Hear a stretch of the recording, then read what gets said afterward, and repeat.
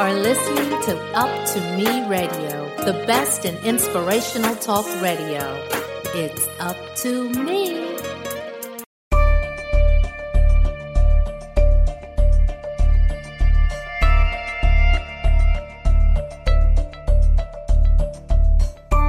Welcome to The Alignment. It's a 6-episode limited series that is here and available at uptomeradio.com.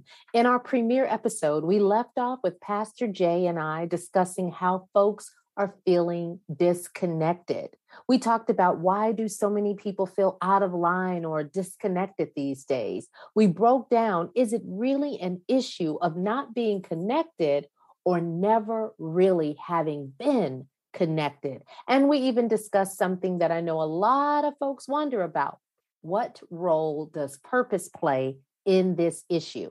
If you haven't had a chance to listen to that episode, please take some time and do so. I'm super excited about today's topic. It's familiar, it's mysterious, and it has metastasized. We're talking about the mask that people wear, the mask that we wear day in and day out. I couldn't think of a better person to discuss this topic. And in today's episode, we're going to discuss how we were never taught about our feelings, and we end up carrying our feelings in our body. I know you're wondering, what does she mean by that? Well, I've got a special guest with me today. Her name is Cassandra Ward, and she is going to break that thing down to the marrow. She also discusses in this episode how we numb the pain. We numb the pain with eating, drinking, drugs, shopping, hoarding, all types of things when we don't want to feel the pain of that particular reality. And then she digs deep into the fact that the reason we numb the pain, the reason we wear the mask is because you thought I was going to tell you? You got to tune in, lean in, and listen up to this particular episode, and you'll find out the why behind the mask. So without further ado, let me introduce to you Minister Cassandra Ward. She is a servant of the Lord, a psychotherapist with over 20 years of experience. Cassandra is the owner of 5-Star Behavioral Services. It's an online private practice serving clients in Illinois and Indiana. She received her master's degree in counseling from National Louis University, a graduate certificate, a certificate in advanced psychodynamic clinical practice, and a diploma in leadership and theological studies from the Urban Outreach Foundation. She served children, family, educators during her career and facilitated mental health workshops at the local and state level. Currently, she helps women experiencing anxiety, relationship difficulties, and childhood trauma. And so today we'd like to welcome to the conversation my friend, my sister friend, Cassandra Ward. Welcome. Thank you. It's so good to be here. Good. Well, today's conversation, you guys, is about the mask. And there's many types and forms of masks that people wear, and people call it different things. So for today's conversation, because we've seen people wear different masks, and we know people wear different masks, and we know that they call it different things, let's just start off with what we think the mask is, Cassandra. So if you could just kind of break down what you believe it is, we can then start there and unpack from that place. Yes. So for me, and in the world of therapy, how I look at the mask is that we're wearing something over our face that's hiding our true emotions, that's hiding who we really are inside. And so although when the world sees you, they see your beautiful face outwardly, but it's the mask that they're really meeting. And so for me, that's how I use it. Is that hiding of ourselves for the purpose, though, of emotional safety, for not putting oneself in a place of where they feel insecure, Ooh, that's good. That's really good.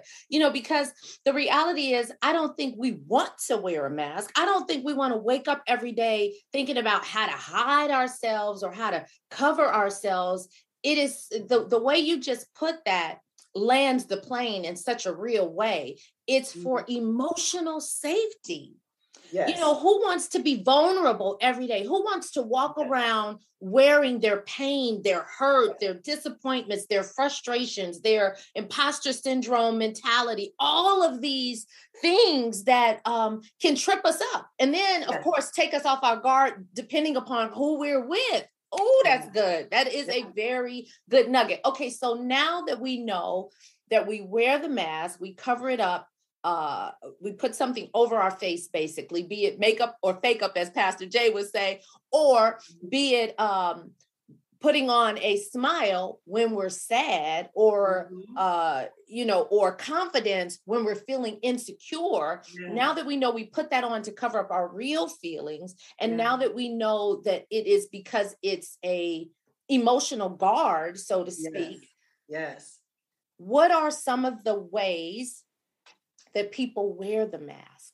What are some of the things that cause people to wear the mask? So when we talk about emotional security or safety, unpack that a little bit and talk about, because there are people that are listening to this conversation that are trying to be secure emotionally, but are really dealing with real issues. And we know there's been a rise in suicide, and we know that there has been a lot of depression. There's PTSD, especially in our community right now, with COVID and all these other things. So there's so many different directions we can go, but I'll just ask you to go down one lane and we'll use that lane to split off into some other venues. So what are some of the things you've experience that people are really dealing with? And then let's kind of talk to those issues, because we are out of alignment, folks. We are out of alignment, and we need to get ourselves back focused so that we can do the work and the purpose, right? Yes. All right. People are dealing with anxiety. People are dealing with fear. People are dealing with stress. People are dealing with relationship difficulties. And the anxiety is so big. And what happens is that people become overwhelmed. They just become overwhelmed with, life issues. Got to pay the bills. COVID is here. Don't have enough money. I'm stressed. I'm not getting what I need emotionally.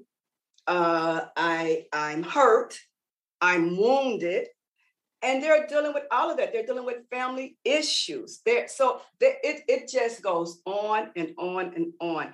And what I see a lot in my practice is a lot of people are dealing with traumatic experiences. And often this trauma goes back to childhood. Oftentimes, more times than not, it goes back into childhood. So I know I put a lot of things out there because we're dealing with them all. And that's where the mask comes in at. Because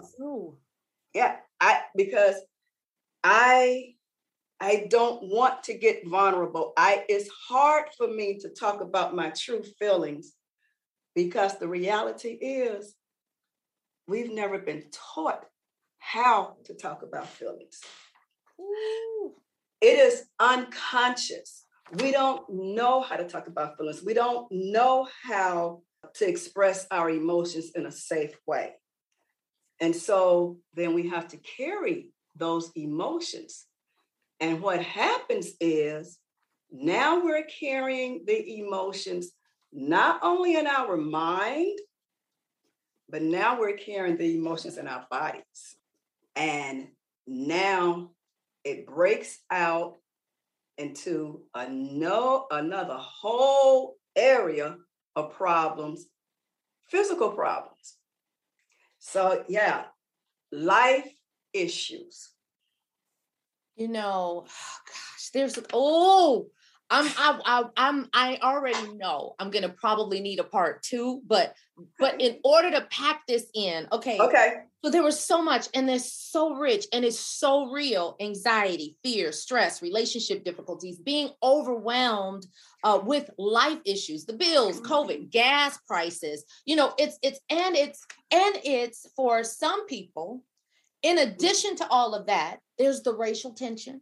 Yeah. There's the degradation of Black women, our first nominated African-American Supreme Court justice nominee. There's the killings every single day. Oh my God, yes. So there's that compounds it. And then there's the reality that in African-American communities, the financial, the mental health, the physical health, disparities in terms of what we have access to. There's so many other things that compound it. We will keep it general because this show is for everybody, but I needed to just kind of touch on that because there's two different realities taking place every single day, and then you talked about this.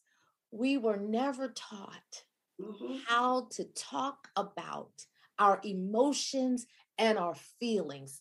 Ouch. We are taught about how to cook. We're taught about how to drive. We're taught English and math and all of these things in school. But the thing that is going to be consistently with us, whether you have money or not, whether you have a car or not, whether you have food or any of that, is you are going to be with you every single day of your life. And yet our bodies don't come with a manual, and our parents do not or did not, let me rephrase that, did not talk about their feelings and emotion. Therefore, they weren't aware of how they feel. They were taught to push you down, keep it shoved. And so now in this age of social media, where people are putting their personal business on blast, TMI, or a whole lot for a whole lot of people, it is causing a volcano eruption because either it's going to resonate with people and people are going to be in your amen corner. Yeah, that's it. Or they're going to ream you for sounding weak or sounding depressed or being too vulnerable or whatever the phrase or word is that they'll put on it. And then that causes the person that put it out there to now feel like they've been beat up or persecuted, or everybody hates them, even though maybe they have a million friends, but that's not everybody. If you have a million friends, there's hundreds of million people in the world, but those million can make you feel so small, so insecure, so stupid, so whatever you fill in the blank. And so how do we, or what can we say or do to help people deal with, let's take the first one. Anxiety. Yes. Because you talked about us not just feeling this way, but then you said, and it's so deep.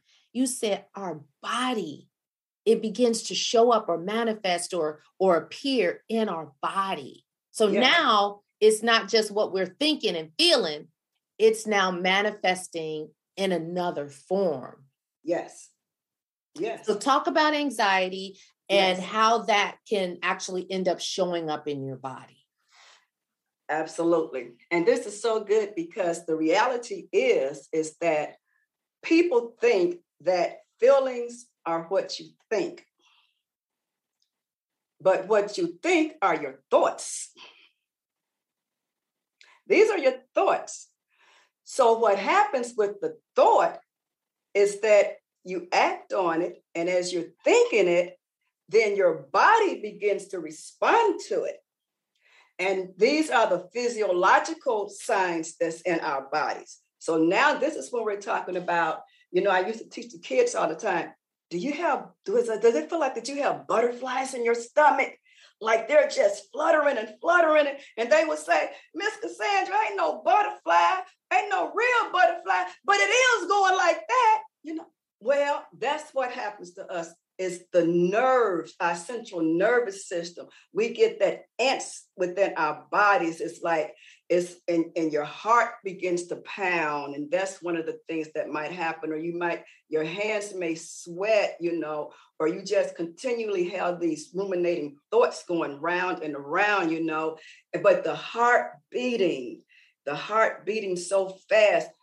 With anxiety, some people begin to think that they're actually having a heart attack because it mimics a heart attack. You can have anxiety so bad until it actually feels like a heart attack.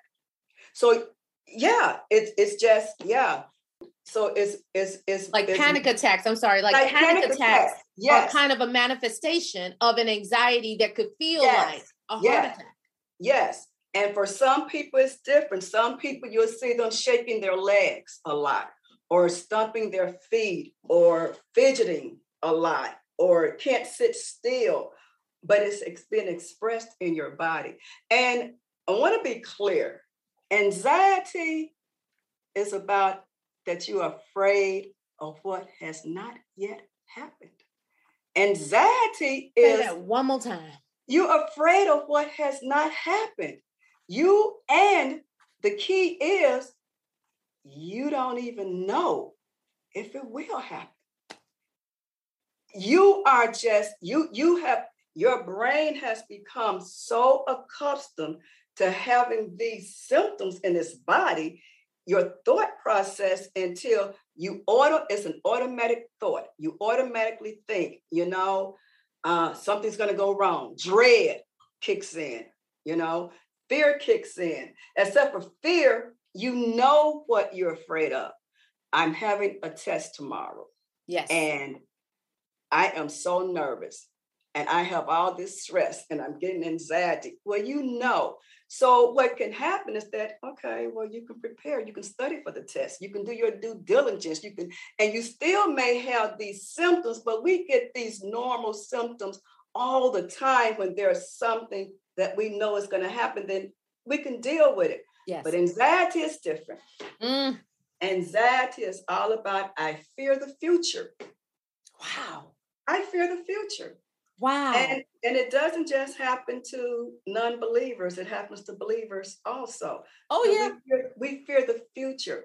And the more we try to control it, the bigger it gets. The bigger it gets.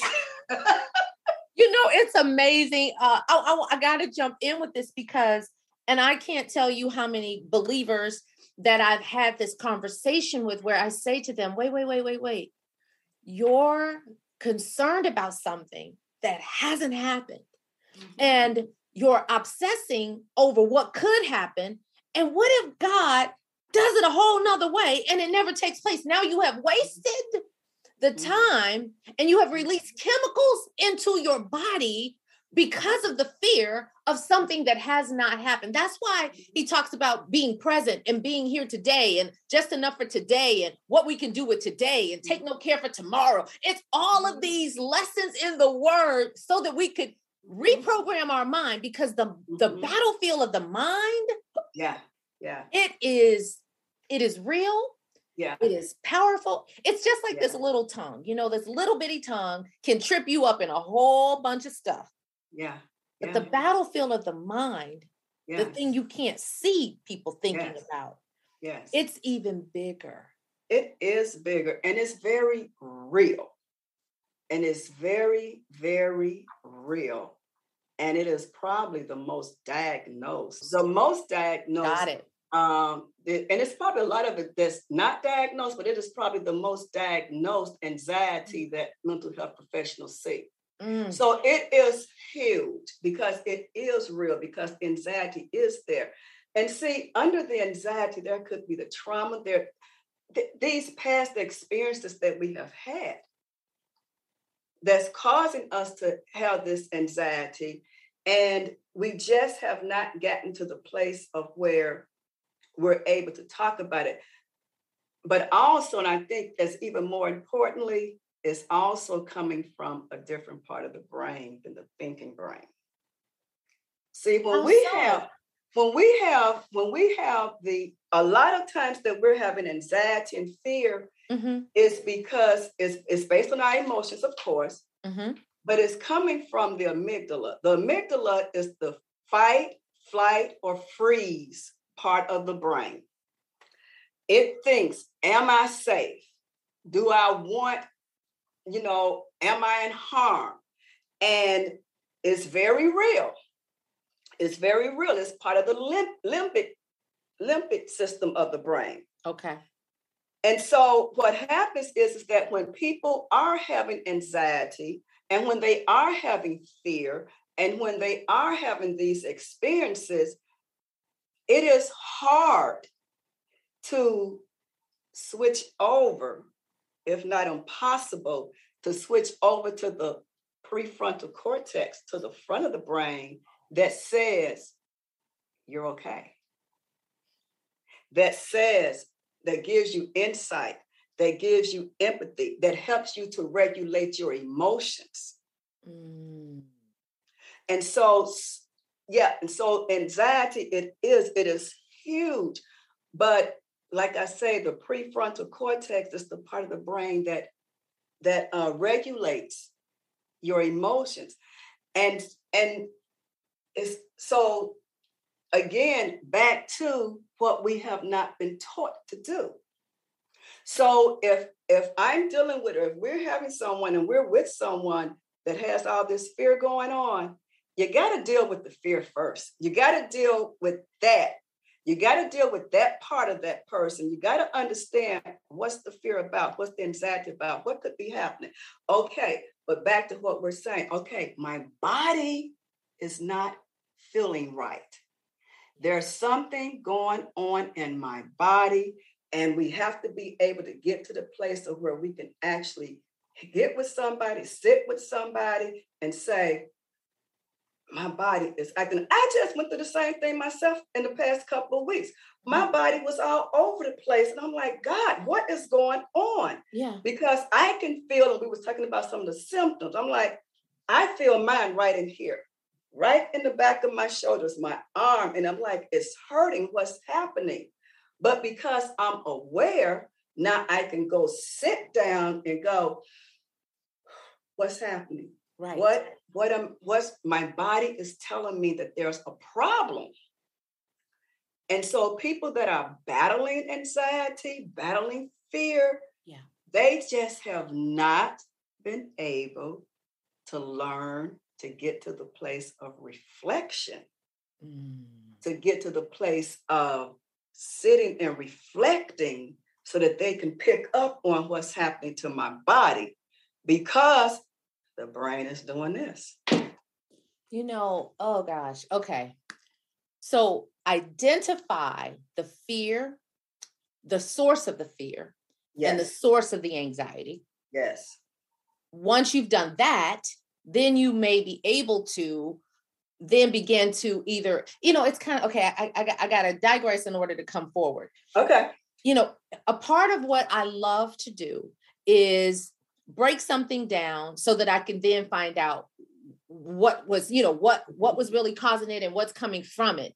And so it's like coming to the common denominator, stripping it all away, seeing what the bare bones is and looking at a thing. And I call that like white paper. White paper has one job. It's available, it's ready to be used, and it's willing to be written on, right? So once I put it on paper, then I can see what it is I'm dealing with. There's a phrase I use, objects in the mirror, when you're driving on your rearview mirror, it says objects in the mirror appear larger.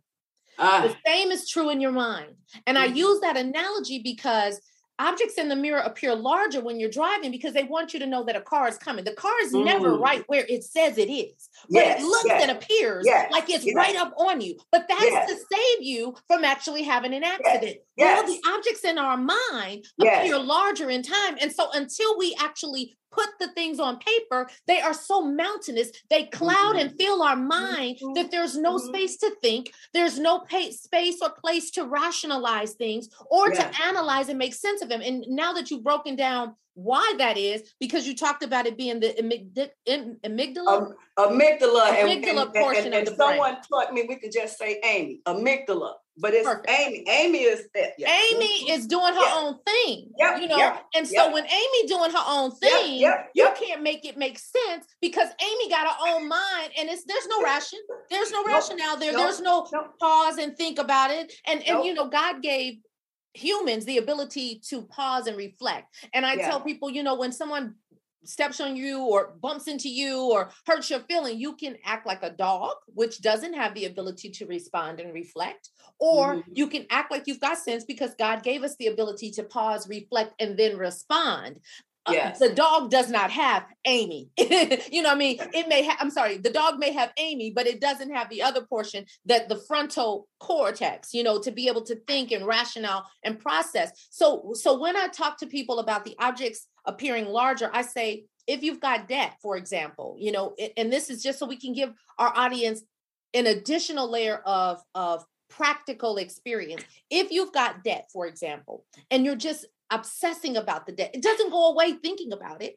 It doesn't go away all the time having it run through your mind. If you put down what you owe and you put down the debt, and then you begin to think about a plan. Okay, maybe I can pay off this credit card that's got the higher interest rate, and that will free up this amount of money to help me pay off the lower credit cards, or whatever it may be. If it's relationships and you put it on the page, you do the pros, you do the cons, whatever it may happen to be sometimes. And that's reflecting, but in a different way, right? It's reflecting on paper. There's reflecting on paper where you look at it clearly, sensibly, with an open mind, in a structured way. And then there is reflecting where you sit and go, okay, why are my shoulders tense?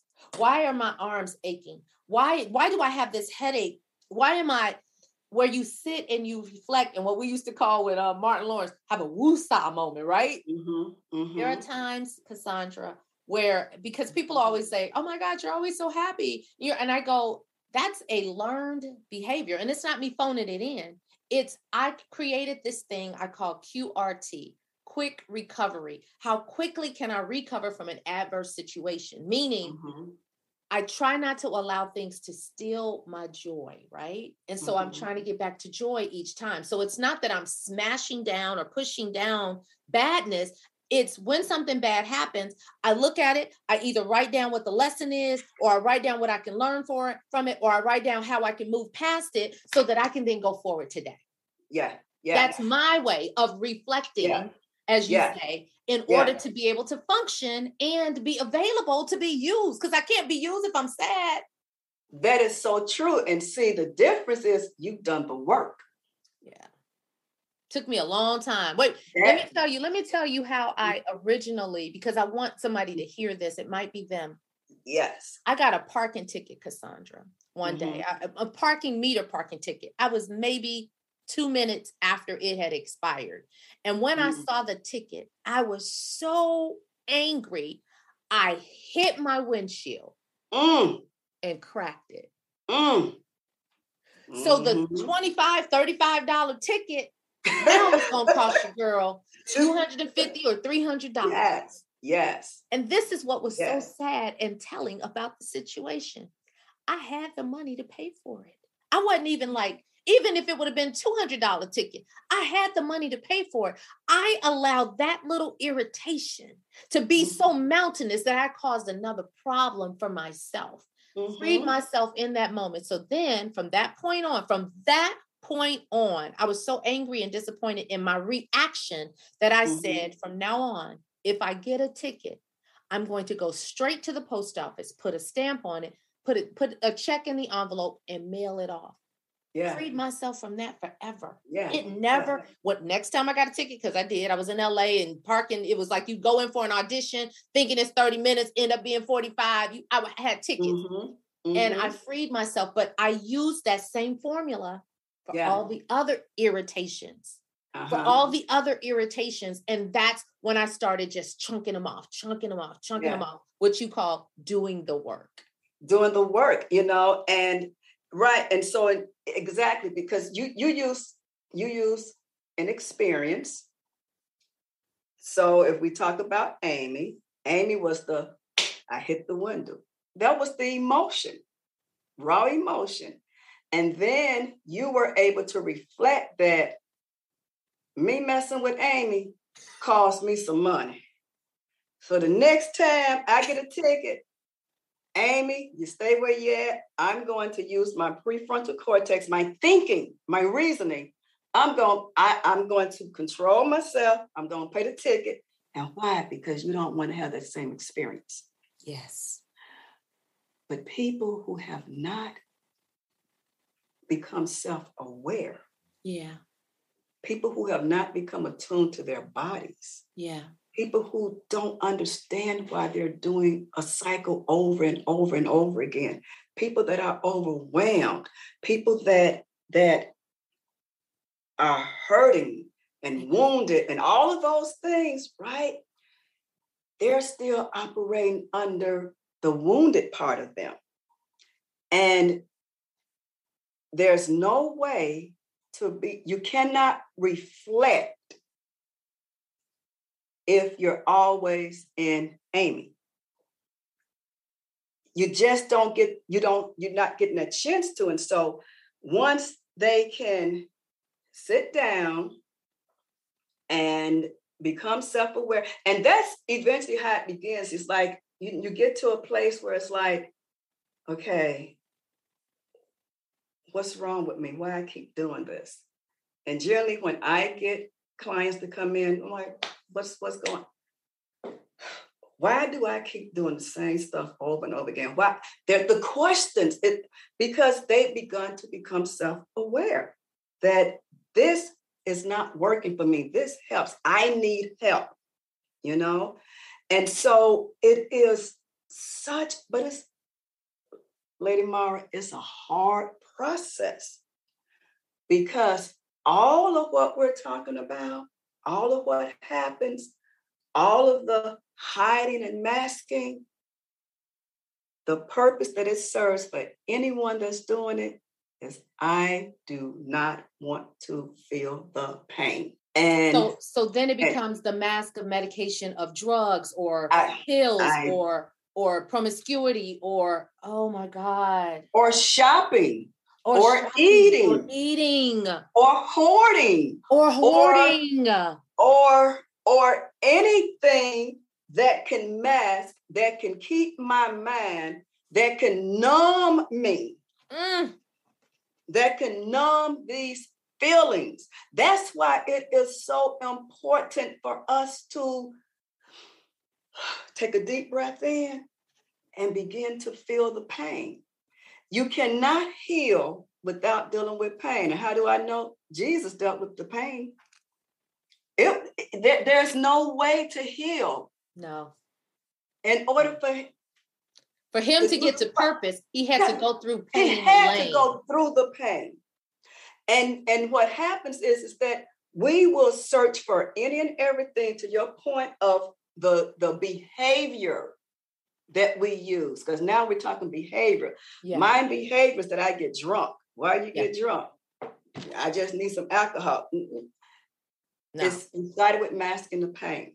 Right. And so here's the thing, though. What happens is that even when we begin to work on the pain, even if it's getting better, sometimes remembering it, it causes us to go back to that familiar place. Yes. Because here's the thing, coming out of pain may be the goal. That's great.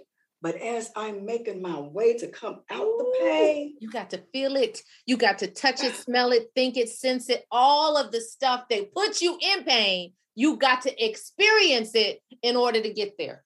And it hurts. It hurts. It hurts. And so listen, that's enough of that. Let me go back to my shopping, what I know, my hoarding, because right it's now, familiar. I'm comfortable with that. I can hide this pain. I can stop the pain. And so it's huge. And it's so amazing. So this is such a great topic to talk about, because no matter if we talk about it from east and west, north to south, inside and out, the reality is that you got to deal with the pain. And someone has to be willing to sit with and help you walk through that pain without judging you, without They've got to have the empathy that I can sit with you in your pain and I can give you the freedom, the space, the time, and not judge you so that you can release your pain in a safe space.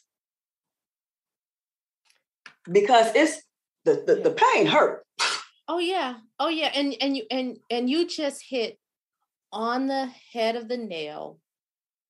And my heart is breaking because in what you just said, I now know why people stay stuck. It was an epiphany went off because you said someone has to be willing to sit with, deal with, without judgment, without making you feel bad for what you're expressing. And think about it.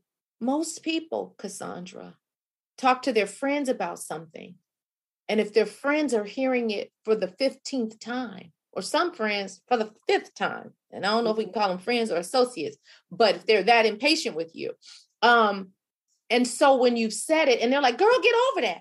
Or girl, don't deal with that. Or girl, you just said this too many times. Then the person goes, that's not safe. So now I'm going to push that back down. And I'm going to carry this and I'm going to hide this because people can't handle my hurt. People can't process my pain. And the problem is, and this is why I was for when you were saying it, because I was like, this is why people don't realize they need professional help.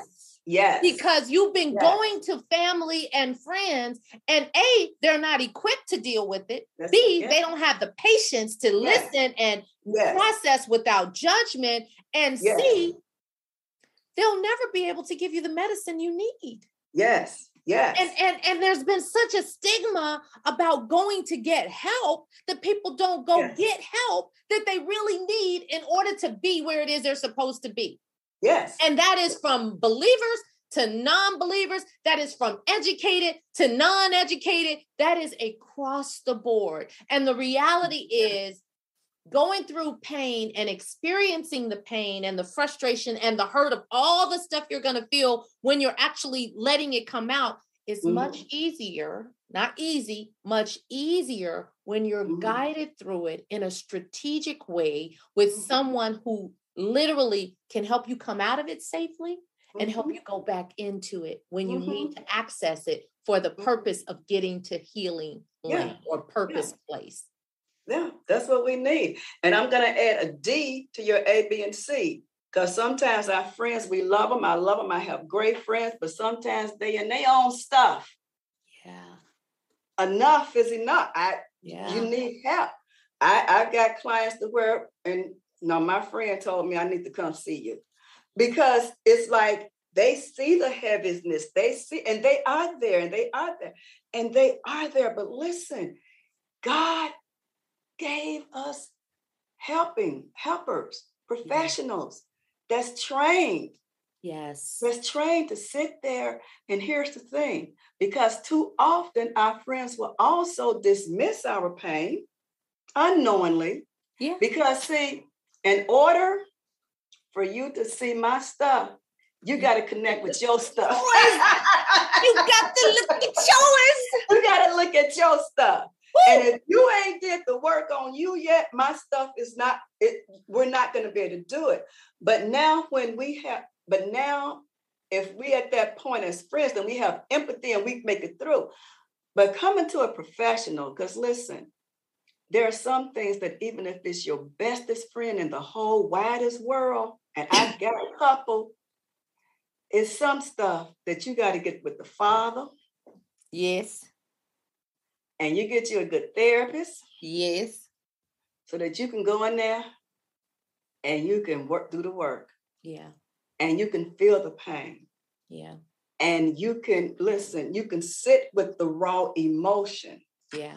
Because again, we just haven't been taught to be able to do that. And as a matter of fact, it's really deeper. We've been taught to press it down, to repress it. That's it. We've been taught, boy, what you crying for? Yeah. Girl, look, I didn't deal with more than that. I didn't walk 200 miles. That ain't nothing. Baby, own me and cheat. Don't worry about that. You know. Feelings. You want to feel something? I bet not. Exactly. Come on, my mama talk about you hurt my feelings. What feelings? You got somewhere to sleep? You got somewhere to eat? You got a bed?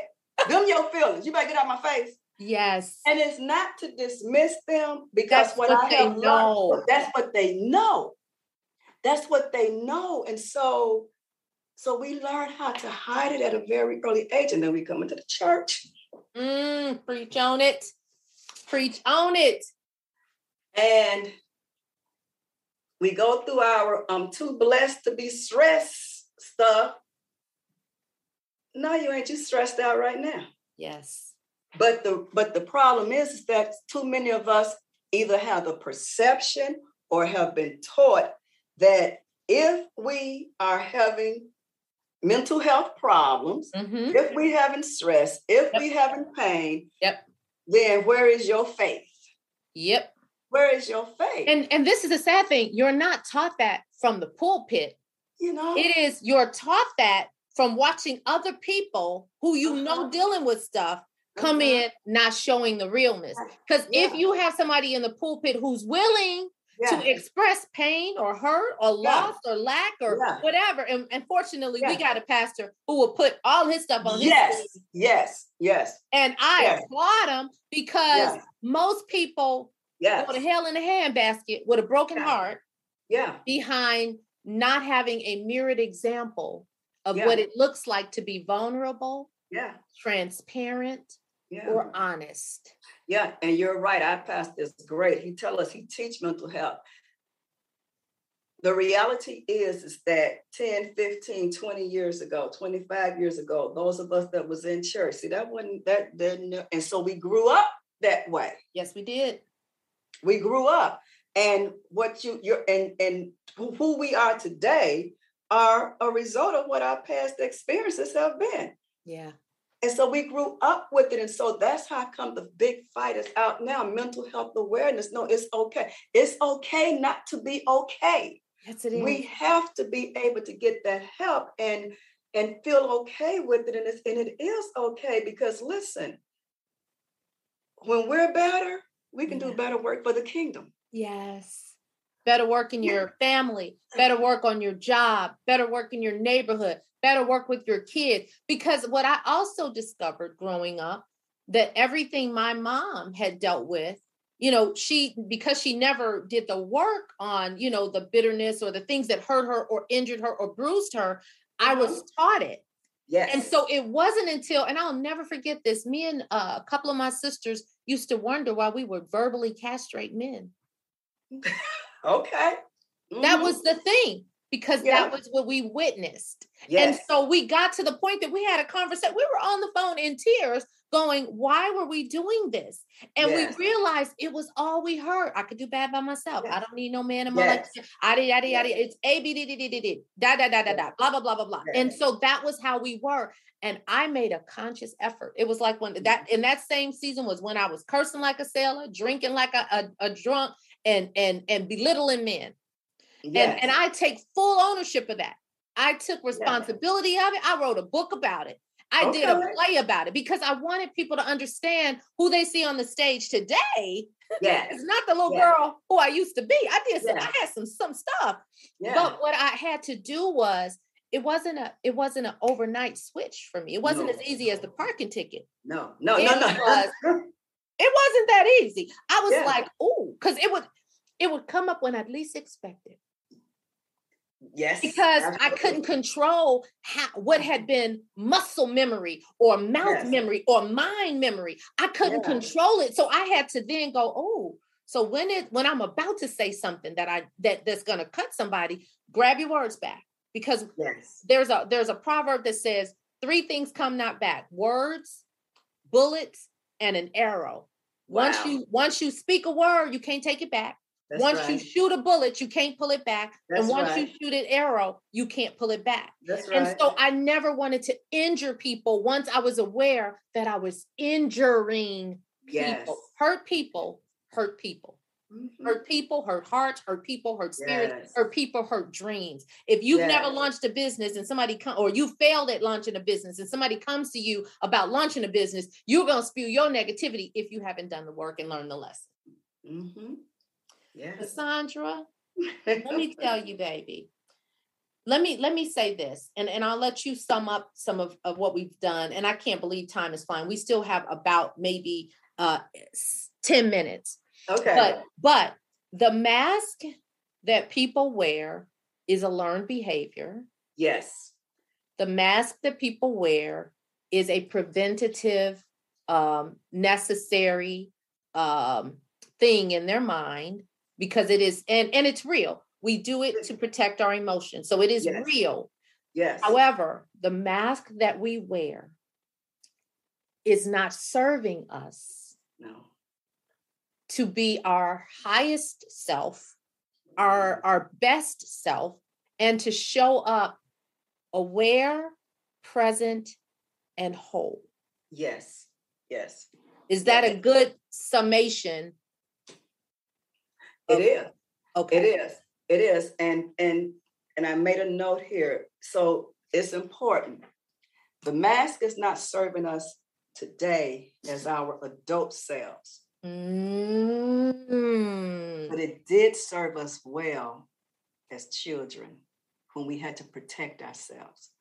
It served us well when we had to fend off the bully at school, in grade school, third grade. It served us well when we learned that I could put on this mask of hardness and I could, and you'll stay away from me. Yes. And that would serve well if you've been bullying before and now you can go to another school or another grade and they stay away from you. And because at that point, you use your mask to protect yourself. Yeah. Yeah. And God gave us the ability. I mean, he built us, he made us. And so he gave us Amy. Yeah. Because we need to know when we are experiencing fear or when something bad is about to happen.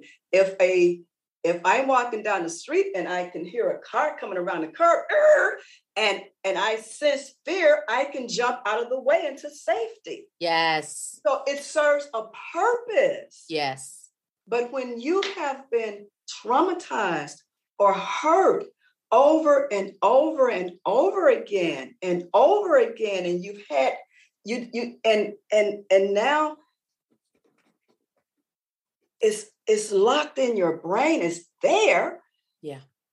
And as you have grown, again, back to there has not been that one person to say, hey, okay, I see some things about you, to help you heal and to help you adapt to and learn new behaviors, learn a new way of being, to say, okay, this did serve you well in those years, but now as a child, as an adolescent, but now as an adult, what it would have been good for you to have learned earlier in life, what you would have hoped that was taught to us early in life, although it didn't happen, but now you're an adult and now you can begin a healing process and begin to want those things and need those things and seek out those things and become vulnerable enough that what you wish that you had gotten all those years, you can learn gratitude, kindness for yourself to begin to do the work so that you can give them to yourself, so that you can get healed, so that the Father can heal you and send people in your life, because we want love. You want to connect, and you just don't know how. And it's scary, because what if I let you into my vulnerable spot and you hurt it again? So I've got to protect it. So there's no way, like we were saying earlier, there's no way to heal without feeling the pain. And we have to become vulnerable. Now, that's what the world calls it. The Bible calls it humility. Humble yourself under the mighty hands of God. Humble yourself. God loves the humble. So we can do that. And as you do the work, as you go through the process, as you get better, as you heal, and you will heal. I'm a witness, you're a witness. Amen. You will heal. You will heal. You will heal. You will. You will. You can heal. You don't have to stay in that wounded place. And then now you're going to build more experiences for yourself that are better, positive, that you begin to feel good. You begin to trust yourself. Your image of yourself gets, your self-confidence begins to come in. You feel better. And one of the things that I always say, and why I'm so passionate about this work and working with women, is because when a woman heals, teach it. Her house heals. Yes. Her children heal. Yes. A woman learned how to do what we're talking about. Yeah. Now she can teach her children. Yeah. And now look at how this thing starts turning around. Yeah. Look at how it changes. Yes. Oh my God. Oh, this is some good stuff. You hear me? And what's so awesome about it is these are practical steps. Mm-hmm. Get some help. There's lots of different types of masks. We started this conversation off with a lot of different masks. And I had jotted down some notes of some: the mask of denial, the mask of making busy, doing things to cover up the pain or frustration, the mask of self-sabotage, the mask of defeat, which are worn, irritated, frustration, the mask of depression, the mask of makeup, wearing a pretty face and feeling ugly, sad, or unworthy. Then there's also the mask called the imposter syndrome, which isn't an officially diagnosed mental health disorder, but it is a real condition. And then there's also the mask of code switching. Those are some that are lighter in that they may not cause us anxiety, but they're triggers at work that cause people to, have to deny themselves the response or reaction they want to make because of the environment. So in our last couple of minutes, I just want to take just a couple of minutes because of all of the unrest, the racial tension. I want to just touch on it. I don't want to dwell on it. I don't want to elaborate on it, but I want to give some people who are dealing with having a code switch. A lot of us have to do it, but want to give them hope in this portion of microaggressions towards people that can help serve them in this season. And I'm praying this season doesn't last, forever, but because so much hatred has risen up in our country, this season looks like it's going to be here for a lot longer than any of us care for it to be. So can you share a couple of practical things to help people deal with the microaggressions, because they've been, they've code switched for forever, but they're dealing with microaggressions in this new racially heightened world we're living in? Lady Maura, so the thing of it is that, even with all of the aggressions that we have toward us and all of the, problems of that goes on, the really reality is that it's very commonplace, right? You see it everywhere. You go everywhere. Yep. And, is whether, did I mean to say that people was hostile toward me? Some, the behaviors of what's going on. Okay, so honestly, you kind of said it earlier. Okay. The only person that we can control is ourselves. It's ourselves. Yeah. When you're feeling good about yourself, can't nobody come and make you feel no different. Oh, say that. Wait. I need you to say that one more time. when you're feeling good about yourself, nobody can come and make you feel any different. Answer to the name that God has given you, the person and that who God has made you to be. I mean, if I'm walking down the street and somebody just told me, and yes, we get angry. We get out. Listen, emotions are real. I'm not trying to downplay any of them. The angry Black woman, right? I've even had some clients who say, I didn't want to say nothing because I didn't want to be depicted as the angry Black woman. Okay, but you're still hiding yourself. Can't you express yourself in a way otherwise? So what I'm saying is that, can I be angry? And can I be Black? And can I be a woman? And can I express myself that way?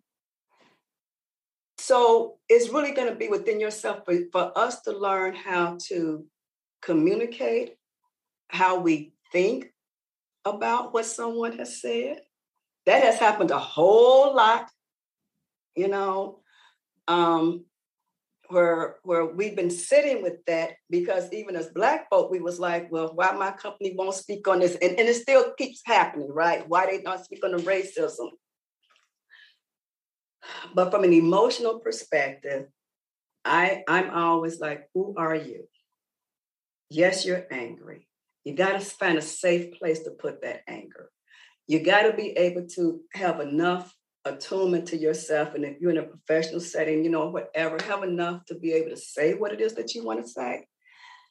But then you got to have your cabinet or your friends or whomever that now you can go and do your venting.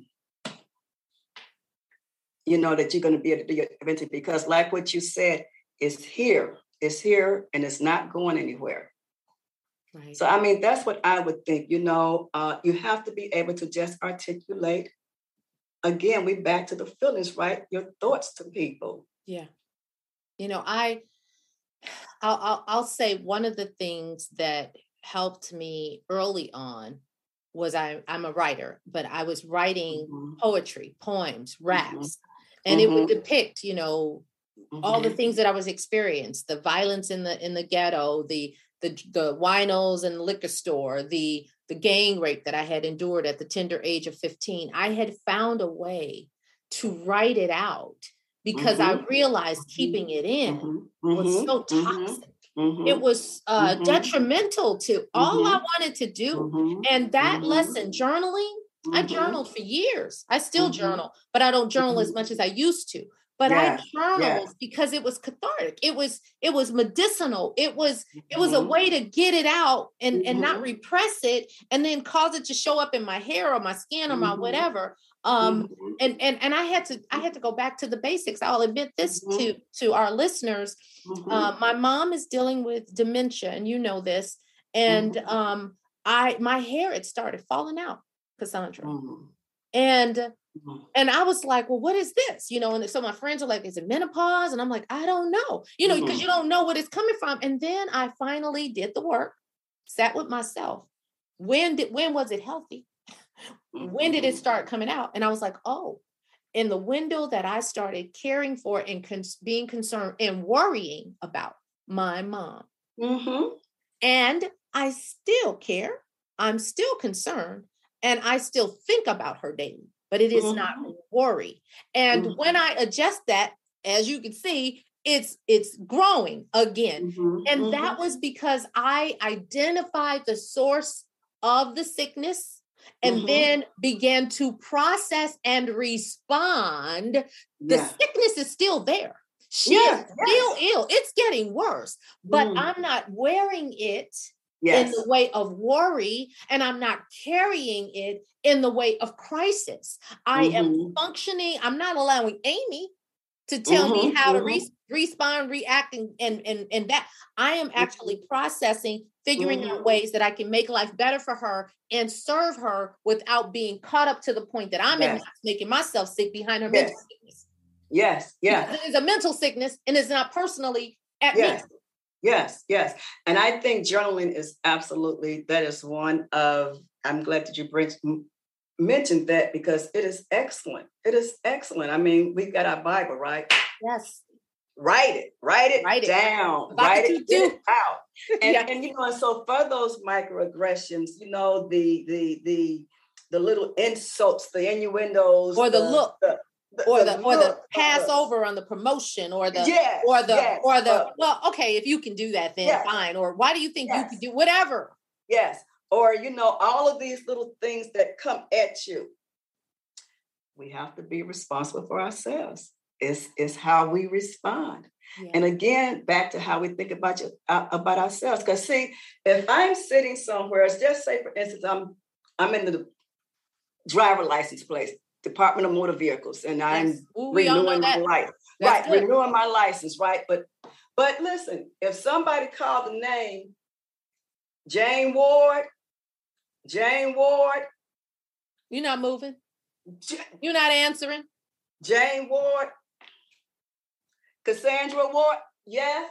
I'm not going to answer to you on nothing that you call me that I ain't. Speak it. Because I know who I am. I know what I am. Yeah. I know what, you can call me what you want. Right.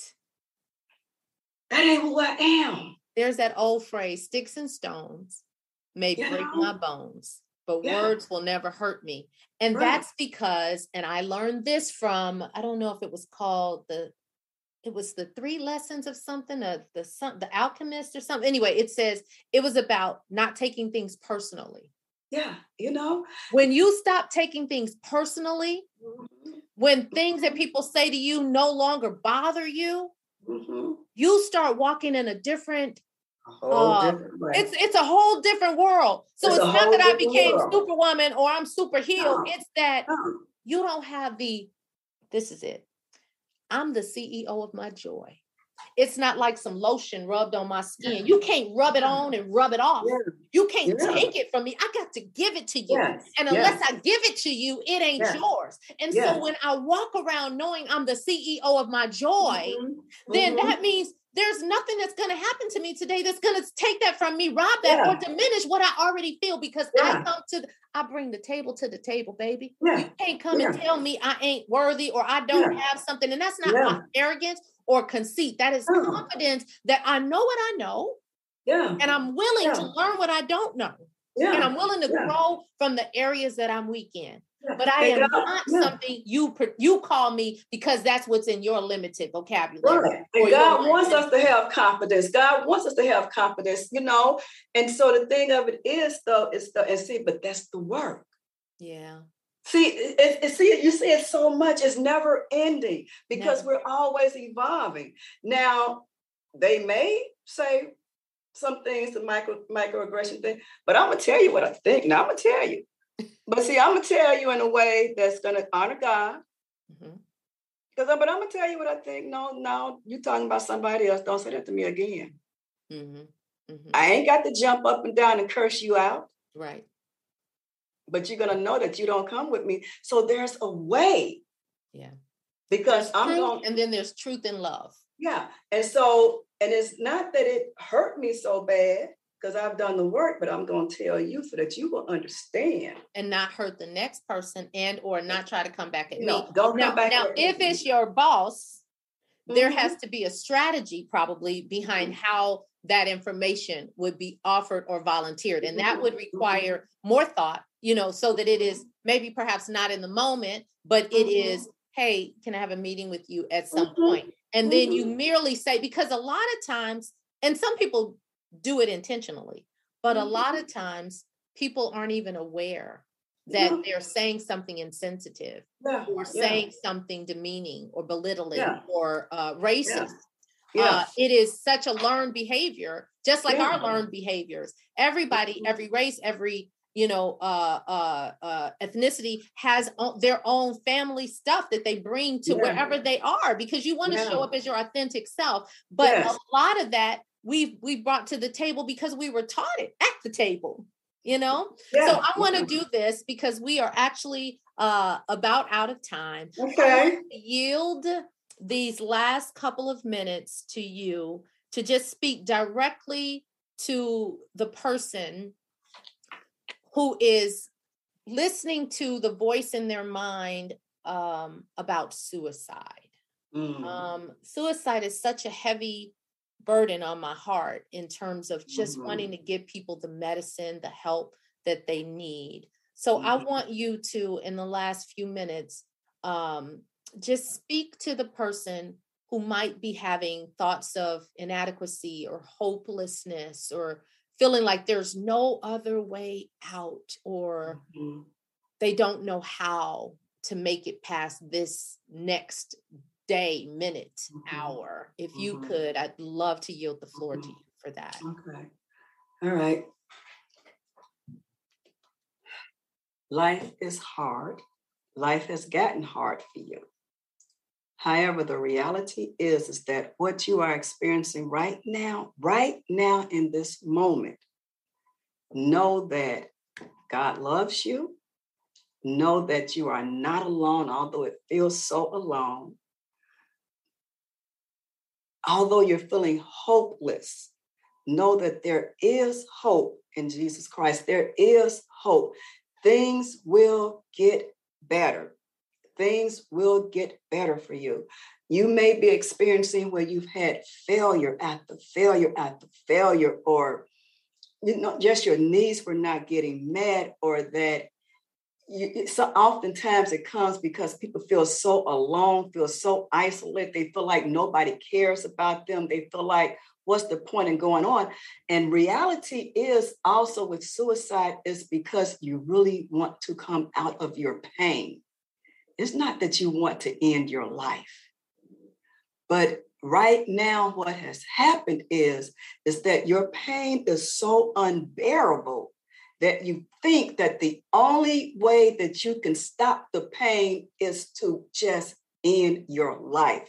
And I'm here to tell you, try Jesus first. Look unto the hills from which cometh your help. The Lord will help you. Right now, call the national hotline number, and I wish I had it in my... I'll put it up. I'll put it up. National hotline number, 800 number that you can call, where there are going to be counselors that's going to be there to help you. Call a friend. Call a friend right now. Let them know, I just need to be able to talk to you. Reach out. If you have a church home, to your pastor, to someone in the church, listen, if there's a child listening to this, a younger person, your teacher at school, someone that you can trust. But just know that there is hope, and where you think the pain will never end, it will end. It will end.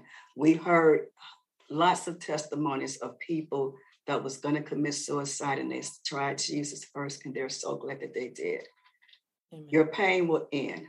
Yes, yes.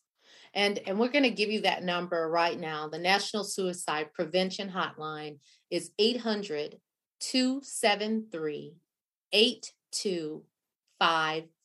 Again, that's 800-273-8255.